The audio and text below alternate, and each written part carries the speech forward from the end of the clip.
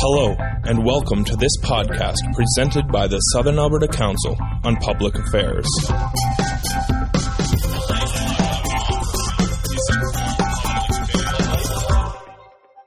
The fun begins. I was talking and you said that PC cabinet ministers have been afraid to come to this group because you asked such tough questions. So I steeled myself with about 3 or 4 cups of coffee over the lunch. So please feel free to ask me whatever's on your mind. Sure, go ahead. Please identify yourself when you ask the question. Kenneth Peterson is my name. I won't be too hard on you, Danielle, but I'm going to ask you about resource revenue. Mm-hmm. We always talk about having a spending problem, but I do believe we have a problem collecting enough for our resources. Can you comment on that, please?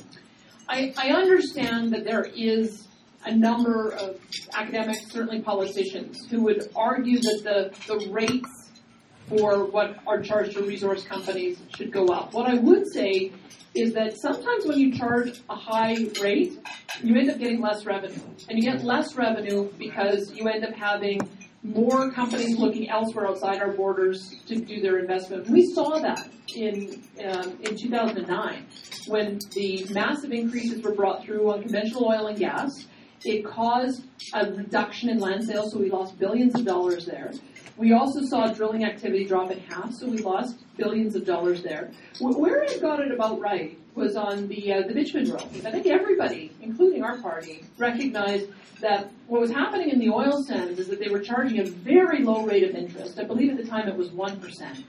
And they paid that rate until their capital costs were paid off. And so what was happening is the companies were just adding more and more capital purchases to push out the date at which they got the higher rate. So to give Ed credit on that side, he ended up fixing that for the most part. It's now a sliding scale of 2 to 9% until they pay out, and there's sort of a fence built around the project so that as soon as it hits 9, as soon as they hit payout, it goes up to 33%. So I would say that you have to be very careful when you're increasing rates because it can have the opposite effect. We believe that the bigger problem is that we're not getting full market value for our product.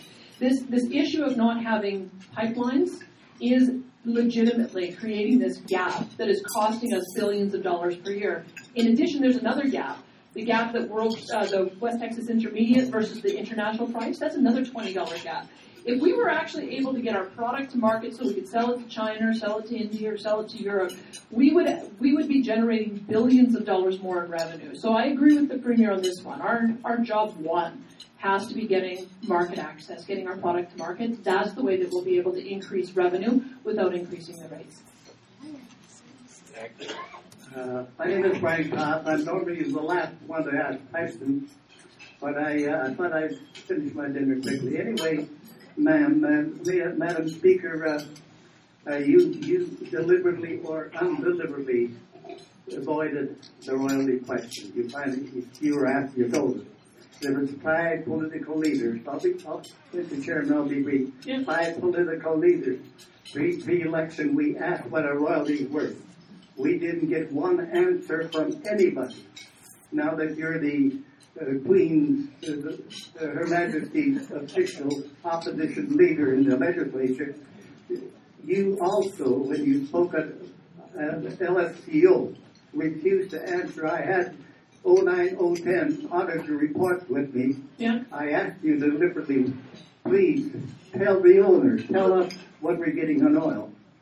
You all refused. We just had the finance minister in here 2 to 3 weeks ago, right here, and he wouldn't answer. He said, royalties are a very complicated subject. Now, for the love of God, it's the biggest secret in Alberta. As a matter of fact, a politician named your party and the Conservative Party in Calgary on the public network. He calls you people shills of the oil company because you won't face up to it. Ask your question, please. Okay, actually, our Premier did say a second of tongue on the fundraiser at the Lodge Hotel after the election. She said, I believe there's 17 oil companies ready to pay the 25%, which means that we're still on the 2 and 25% fine mode.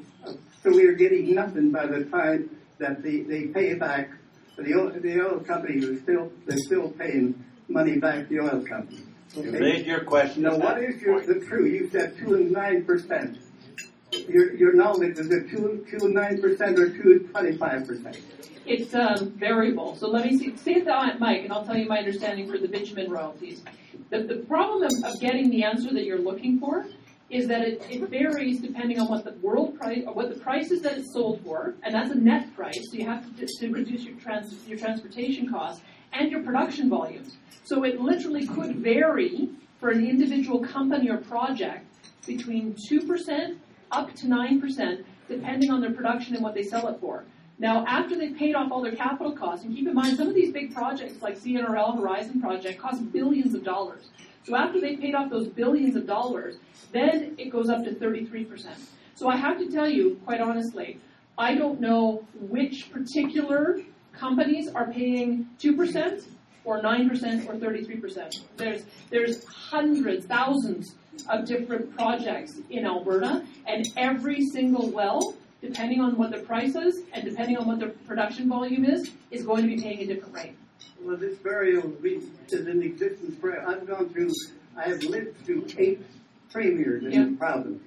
And for the first time, the owners of the resources are never told, have never been told. Everybody avoids the question of what we're getting. By the time we pay back the system of the oil companies are giving us nothing. Yeah. Okay, next question, please. Thank you very much. I think generally speaking, a rule of thumb is that Alberta would get about 30% of the revenues that are generated from investment activity. So let's just say there was,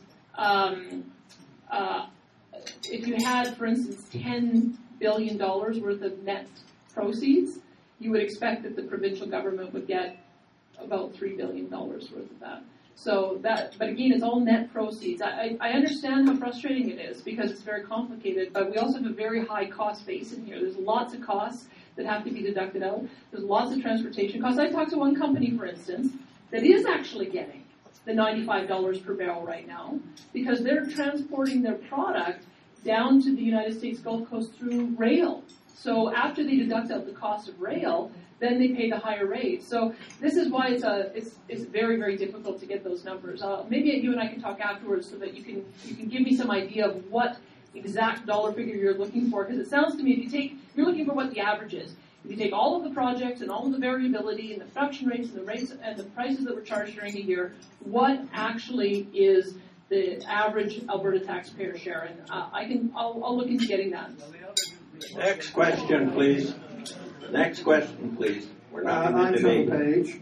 First, I'd like to congratulate you on what now appears to be an effective opposition. It's a long time since we've had that in Alberta.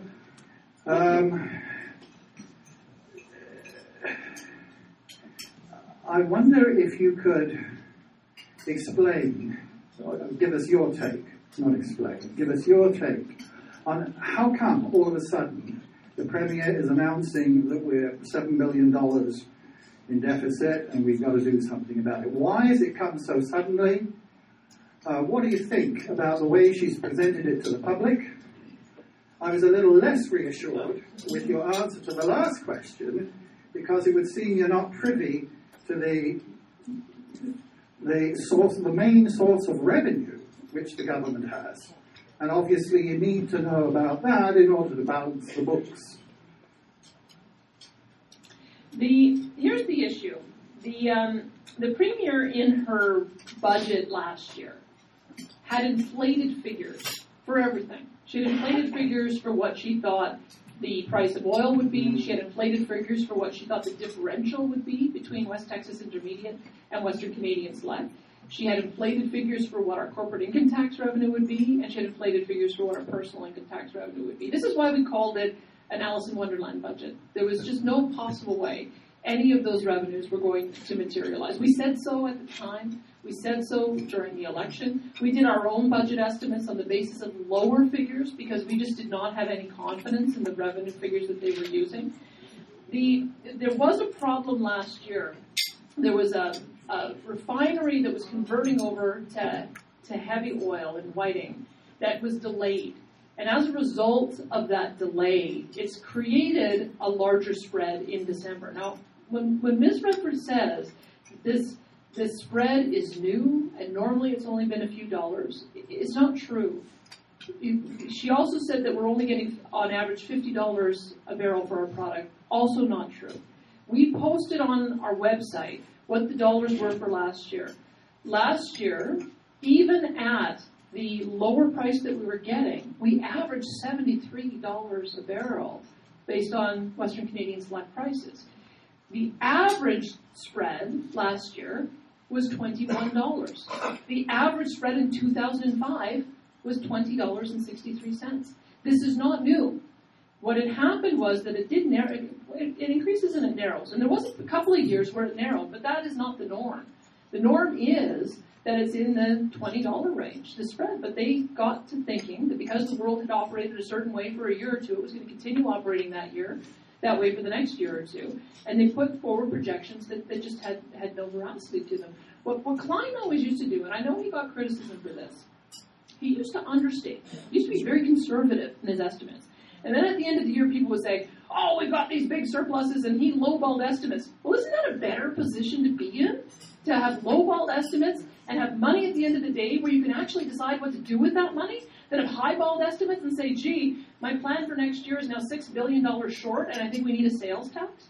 So I think that this lands squarely on the Premier. She tried to inflate the budget numbers so that she could go into an election campaign promising $10 billion of new spending over the next 4 years, and now the numbers are not materializing for her. There's a couple of things she hoped would happen. I think she hoped that international prices in West Texas Intermediate would continue to go up and up and up. And let's face it, when we were seeing troubles in Iran, we saw our prices go up. Turmoil in the Middle East can cause a bump in those prices.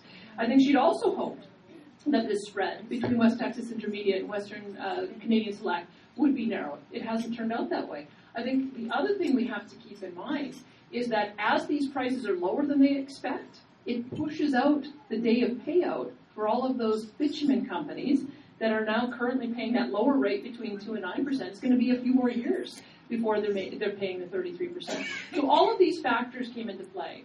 But you know what? Hope is not a strategy. Hope is not a plan. You can't cross your fingers and hope that oil and gas prices are going to bail you out. And unfortunately, that's been consistent with this government over the last number of years. So we have taken a more conservative approach in our estimates when we've done this exercise. We have also said as well that you restrain spending, get back into budget balance, have surpluses, and then have a strategy for how you manage surpluses. Determine a percentage you'll save, a percentage you'll spend, a percentage that you'll give back to taxpayers in the form of tax rebates. But all of it is based on you gotta run the balanced budget first, and you've got to have surpluses first. Okay, next. My name is Don Ryan.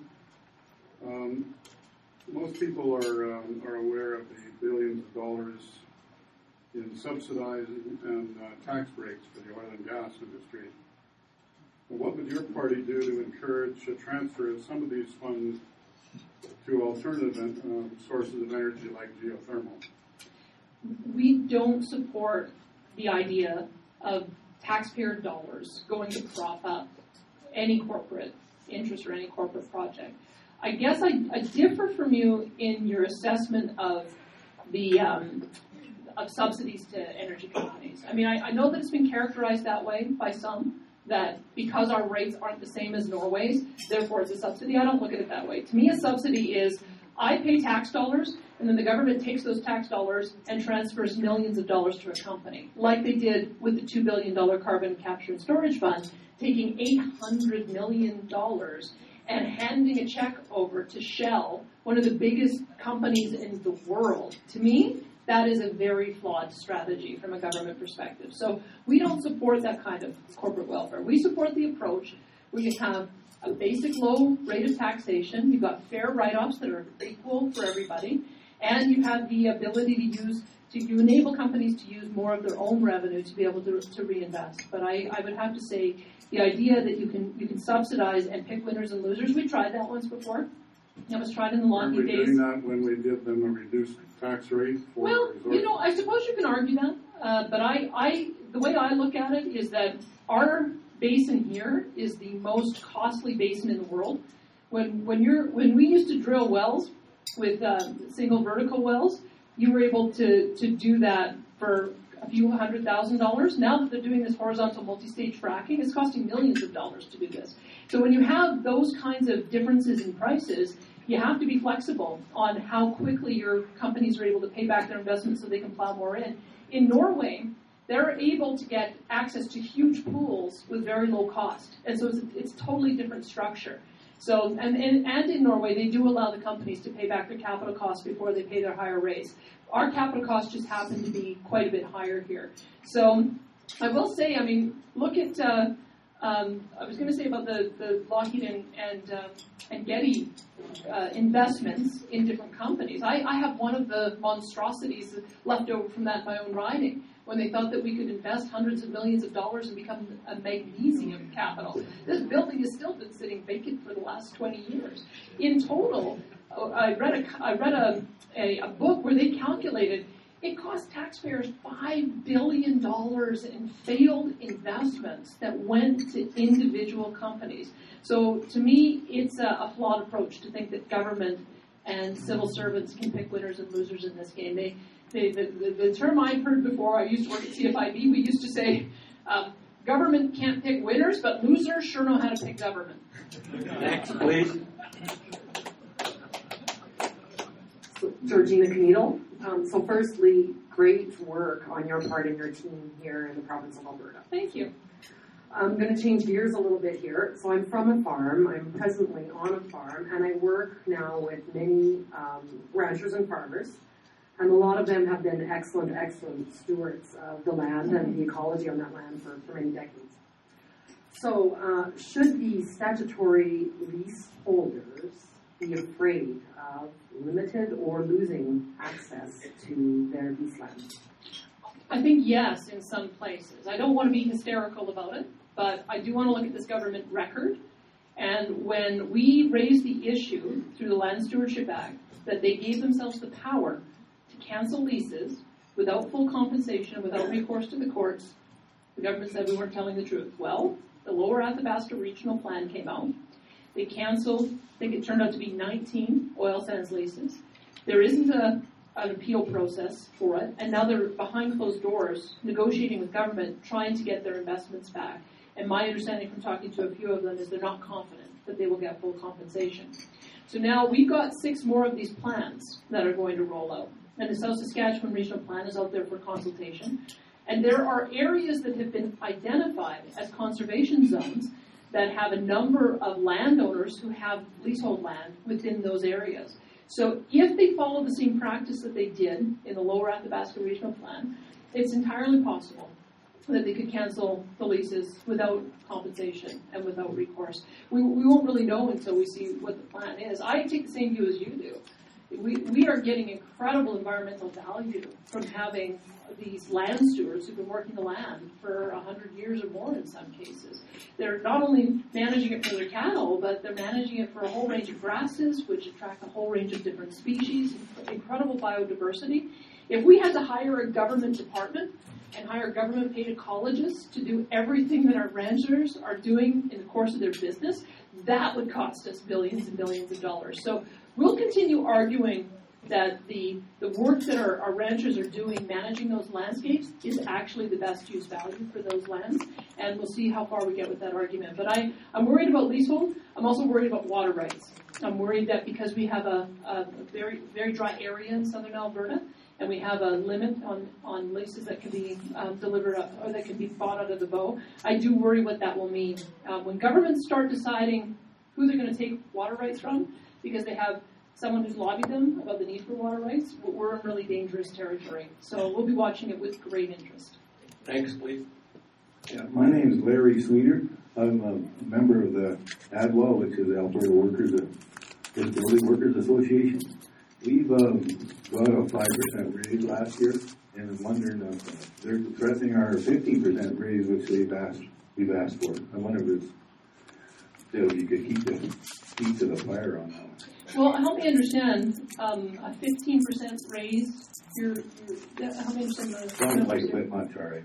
Yeah, so, no, but please, No, help me she wanted understand, an explanation. is that 15% over a year, or 15% over 5 They years? give us, after we formed the association, Yeah. then we got our 5% increase. And we're, do the same work as government workers, Yeah. but we're not recognized for it, and what they're trying to do is classify us, and so we can justify why, like some of us have been in the industry for years, Yeah. and like I'm relatively new to it, maybe 10, but our wages are just not anywhere near comparable. Like the government workers are, well, from my understanding, are getting 20, and like we're somewhere around. We finally got to maybe 15, 16. Right. I would say, and maybe surprised to hear that Guy Smith from AUP and I have similar thoughts on this. One of the things that we see is that, and I think we're going to see more of this, is that when the government panics about where to find cost savings, they hit the front line. I couldn't believe last week when I read that 48 long-term care workers in a facility in Edmonton were getting laid off at a time that we're hearing all these stories about these senior executives booking $400,000 in expenses for their butler service and car phones and expensive dinners and champagne. This is the problem of prioritizing, is that, and this is what I worry about with the government, is that they're now beginning to message against our frontline workers, saying that our frontline workers are the ones who have to tighten the belt. Well, let's remember, one of the first things Alison Redford did when she got elected in 2008 in Premier Stelmach's cabinet was vote in a pay increase. One of the first things she did this past 2012 election was vote in an 8% pay increase for politicians. So we did a calculation. Because she's been targeting doctors, she's been targeting nurses. I don't think she talked vocally yet about your field, but she said doctors are making 14% more than the national average. Well, politicians are making 44% more than the national average. And it seems to me what we need to see is some leadership there. And this is what Klein did. Klein said, we're going to take the cut first at the political level because we understand that we have no credibility in talking to the people who are delivering frontline services to go and talk about austerity if we're not willing to take the first step ourselves. And I'm afraid that we're seeing the opposite here. We're seeing a politician who's taken care of her caucus, the lavish travel and expense accounts of herself and her cabinet ministers, as well as the senior officials, the layers and layers of high-paid executives who are all making over $100,000 a year and not delivering frontline patient care. That's where we need to start looking for efficiencies. It's not on the front line of people who are delivering the day-to-day services as you are. So it'll take us a little while to get there, but just understand we've got a different approach. And we think that it comes at the top with those layers and some leadership coming from the politicians first. Next, please. Next. Douglas Mitchell, I'm surprised there is no mention of the environment as yet, although we've run around the oil thing quite a bit.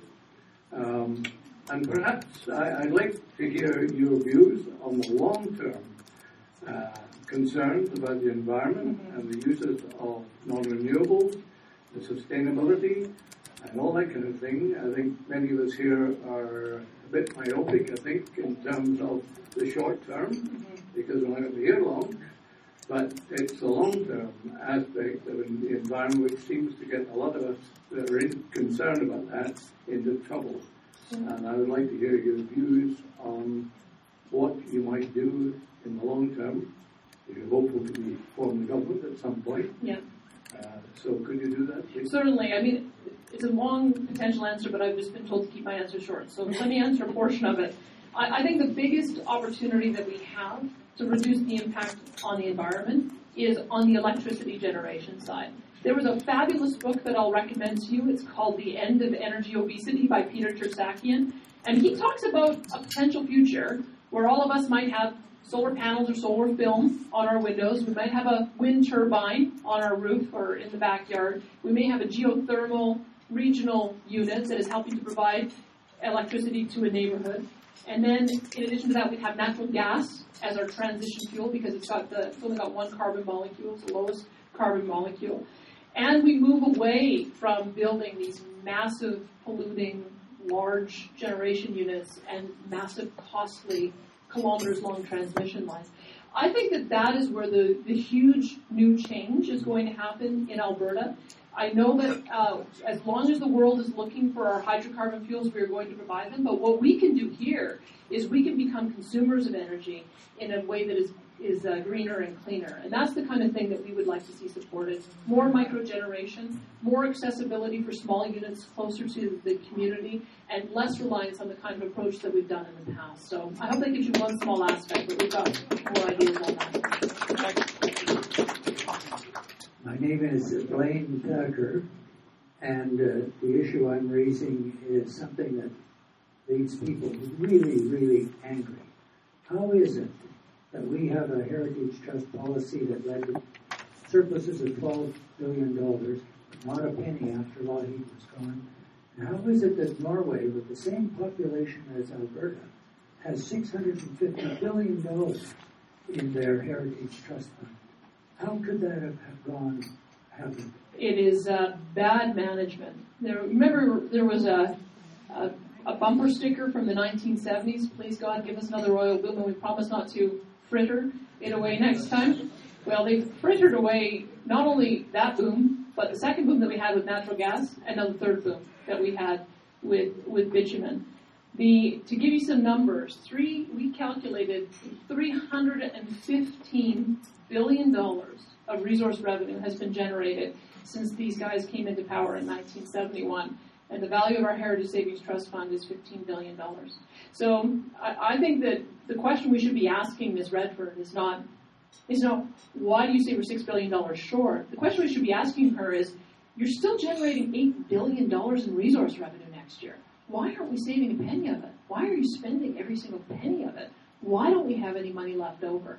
Because I think that's the question that this government has to answer. It's absolutely unacceptable. It's mismanagement on a scale that is something closer to fraud. To have that amount of money disappear with nothing to show for it, I think that's an unfortunate part of the legacy ever since Mr. Lougheed left office. I don't recall the word fritter. I heard a different word. Speaker. We're in mixed company. Madam Smith, my name is Balgura, a 3-time Liberal candidate from Lethbridge West. Oh, well, thank you for your public service. Thanks for standing up. And, actually, the question the previous caller or the questioner asked, this may tie into that. Norway has $650 billion in the kitty. Alberta doesn't have. The reason is, I'm asking you that question. Where do you stand on progressive tax? Every province in the country, including Canada, where actually a party is in power which is very congruent with your party's ideas. How come we don't have? And where do you stand on this progressive tax? And what do you know about the waste in the upper echelons of the government? Mm-hmm. Those are the two things. We can balance your budget today. Mm-hmm. Where do you stand on that? Great questions, both. I would say we don't believe that giving this government more revenues is the solution. They have been so irresponsible with the revenues that we've given them so far. I just don't think new taxes is what we need. And I also agree with Mr. Klein's philosophy. Mr. Klein's philosophy was not, let's see how much we can squeeze out of each individual taxpayer. His philosophy was, let's have a low rate of taxation for everyone. Let's have a generous basic personal exemption. So family of four with two kids, they don't have to start paying taxes until they earn $44,000. So you're protecting the low incomes. And let's grow the size of the economy. Let's have more people working here at higher income, and that will generate more revenue. And it's worked. It's actually worked. The high tax provinces with high single rate taxes don't end up generating as much overall revenue as we do with the lower tax. We just took a different approach. And so I think that's an approach that gave us the Alberta advantage, and it's one I continue to support. I think the problem is we've got to get a government that is able to steward those resources better. I wish I could answer your question about waste in the upper echelons, but I'd be here for the next half hour, and it's trying to keep me moving along so we can get to every question. We'll talk more after. Do you know if there's waste up? Massive. Guy Smith, again, he and I talked about this. He said that when Klein came through with his cuts in the 90s, they were initially kind of excited about that because they got down to a level where they only had one manager for every 16 frontline workers. You don't have one manager for every 3 frontline workers. We've got, in some cases, 7 layers of managers. They're all, again, making $100,000 a year plus, and they all have lavish expense accounts as well. That's where we have to start looking at the problem, is reducing those layers of middle managers. I want to get the next 4 speakers in, so will you keep your questions short? And my answers short. Yeah, you're asking too long, Daniel. Oh, good to see you. How are you? One little comment before I ask my question. The reason that Norway has all of the money in their heritage trust funds is they never reduced their taxation to their public, and as a matter of fact, have raised it. So anybody in this place would like to stand up and say, let's raise our taxes enough so we can put it all in the heritage trust fund. Would you give me time to get my rifle? Yes, yes. Well, you got some support for that. But my concern, Daniel, is there is absolutely no accountability. Yeah. I don't think there's a person in this room who thinks that the conservative person is going to, the conservative the judge, I guess, is going to tell the PCs to pay that $430,000 back. And even if he did, I don't think they would. If you challenge Ms. Rutherford, fraud as they say on Rutherford, she's just been telling you the crap in your hat. So if she is told to give it back and refuses, is there anything the Alberta citizens can do about it? First question I'll say when you go back to the issue of accountability and taxes, I know some in the room have a tolerance for increasing taxes, but this issue of accountability, if you want to increase taxes, campaign on it. I have great respect for Brian Mason because he said, yeah, I want to increase spending, but I want to do it by increasing royalties. I have great respect for Ross Sherman because he said, I want to increase spending, but I want to do it by going to a progressive graduated rate for the income tax. Ms. Redford didn't do that. She didn't campaign on increasing taxes. And so as a result, I don't think she has a mandate to do it. We campaigned saying we didn't think we needed to raise taxes. So this is why you will not see the Wildrose advocating for tax increases. So let me go to your actual question. I think that the Chief Electoral Officer now has the teeth to be able to force them to give the money back. And we'll see. This will be a good test. The results today of what they were able to reveal showed $20,000 that has to be paid back. And he made special note on his website that even though I found the wrongdoing on the part of the party that gave the money, not on the part of the party that received the money, it doesn't matter. You got to pay it back anyway. He actually put that clearly on his website as his understanding of the mandate that he has. And if he doesn't, we'll see. Look what happened in Toronto when Rob Ford was supposed to pay money back, and he didn't, and their integrity commissioner brought it forward to council, and then he got himself into a bit of hot water because he didn't absent himself from the vote. But we've actually empowered the Chief Electoral Officer now, finally, with this legislation to do something about it. We'll see whether or not it works. Next, please. My name is Danielle Smith. This question today has to do with education, learning, and authority. Basically, how can students' rights in schools where students with disabilities face learning difficulties every day change the traditional learning landscape to a self-learner campus or off-campus landscape where fighting administrative perceptions say they're listening or learning is showing otherwise? It's just a short question, but I don't know where you're...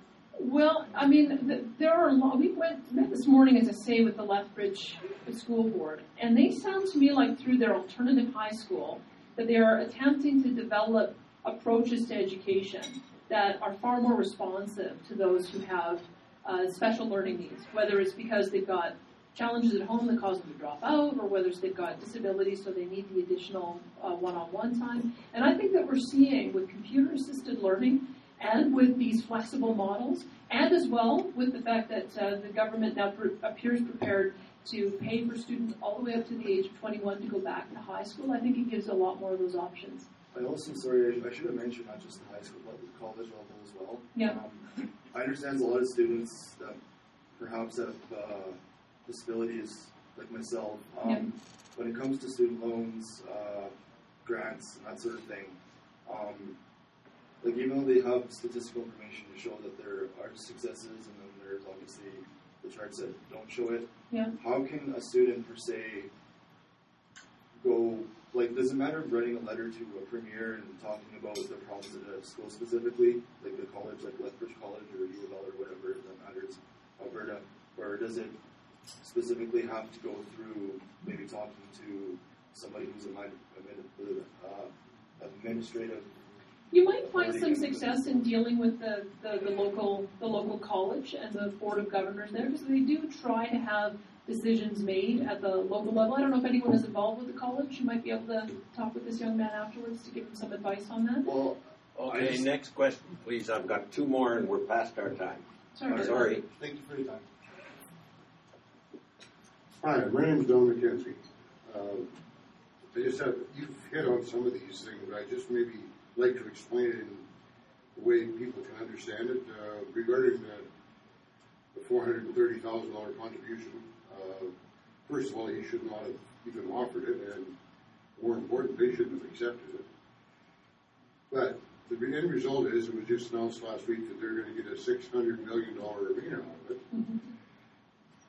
Put it in terms that people can understand. If you had $430 and you give it to somebody, he gave you $600,000 back. So that's what we're talking about there. It's ridiculous. Question, please. There's no question. You got to get him to your next speaker. It's been in the press lately that we are losing $75 million a day on oil revenues. Right. Well, I question that big time. All you need is a calculator. Those guys produce oil 365 days a year. That's $27 billion, not $6. So either her 6 is way out of whack, or her 75 is out of whack, which I believe is the case. We're losing $16 million a day, which is a bunch of money. But she picked, I remember very well last election, she just picked oil at $100 because that's about where it was. No variance, no difference. Okay, $100 sounds like a good figure. Oil stayed 100 for a few days, then went down to 78. Came back to 96, which it is right now. And again, that was the top value. That wasn't the difference. So, sorry, you have to. She's playing politics. Then there's the $10 billion No, I'm sorry, we can't have another speech. I'm sorry, we have one questioner behind you. Great comment. No, please do. Thank you. Sorry. Hello, my name is Frances Schultz. I'm in the process of dealing with oil well drilling on my land with H2S production. Now, the ERCB, one of the things that the Conservative government has talked about is making it easier for companies to fast track through the application process so they can get on with development of oil wells. The ERCB is understaffed. It can't handle what's happening now. What would you do about improving the efforts of the ERCB to be in control of what's happening with oil development? One of the things that we were trying to get modified in the legislation that just came forward was to continue to have the Environmental Appeals Board process for exactly these kinds of things. If there is some development that's taken place, the approvals have all been gone through, the production has begun, and there's an environmental issue, we need to give a mechanism for landowners to be able to challenge that. They refused to accept that amendment. So that's one thing that we need to have. Because it wasn't even receiving that many appeals. I think it was only about 40 appeals a year. But when those appeals come forward, they're very serious issues that have to be dealt with. So restoring an appeals process when that occurs is number one. Second is that, and I'll give the government credit for this one part, if it actually works, they have created a mechanism for landowners to now, or they will create it through this bill, to register your surface rights agreement with the government so that if you feel the company is not living up to the terms of the surface access, you will then have the ability to have them come in and enforce it. We'll see how it works. I think that's probably a very positive step for them to be doing that. But I am a little bit worried that some of the legal protections and the appeals processes have been taken away. Because this is, again, the kind of thing that, you have to kind of rely on the mechanisms they develop in the bureaucracy to be able to develop this. It's years away from happening, so I know that's not going to satisfy you. But we are going to be staying very close to the process to make sure that if they're making errors in developing this new regulatory model, we're at least able to bring them up. So if you have issues that you want to bring forward, Gary Bickman, who was here, is a bit of a buddy for the constituencies that we have here, so you can raise the issues with him. We also have a terrific energy critic in the form of Jason Hale and a terrific environment critic in the form of Joe Anglin. So if you have issues that you're raising with the government, just shoot a CC note to one of those guys as well so that we're aware of what's going on. But we're going to be cautiously optimistic that they're going to be able to move forward with this new regulatory approach that will fix a few of the problems, but I have to say we'll be on guard to watch just in case we need to propose some other additional amendments. So thanks for your question. Thank you all for your questions. Sorry for my long answers. Look forward to coming back next time. Thank you on behalf of the group here, Danielle, for an excellent address and your willingness to respond to any question that there was, and we appreciate it very much. Just a reminder that next Tuesday at the Public Library at 7 p.m., from 7 to 9, should public funding be used for private schools, and the MLA for Calgary, Buffalo, Kent Hare will be speaking there.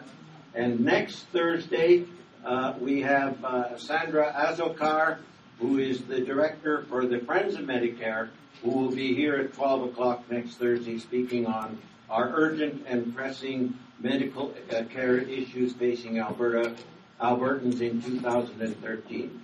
And as moderator, I want to thank you for your courtesy in keeping your remarks short and that we were able to get through all the questions we had. Thank you and have a good day.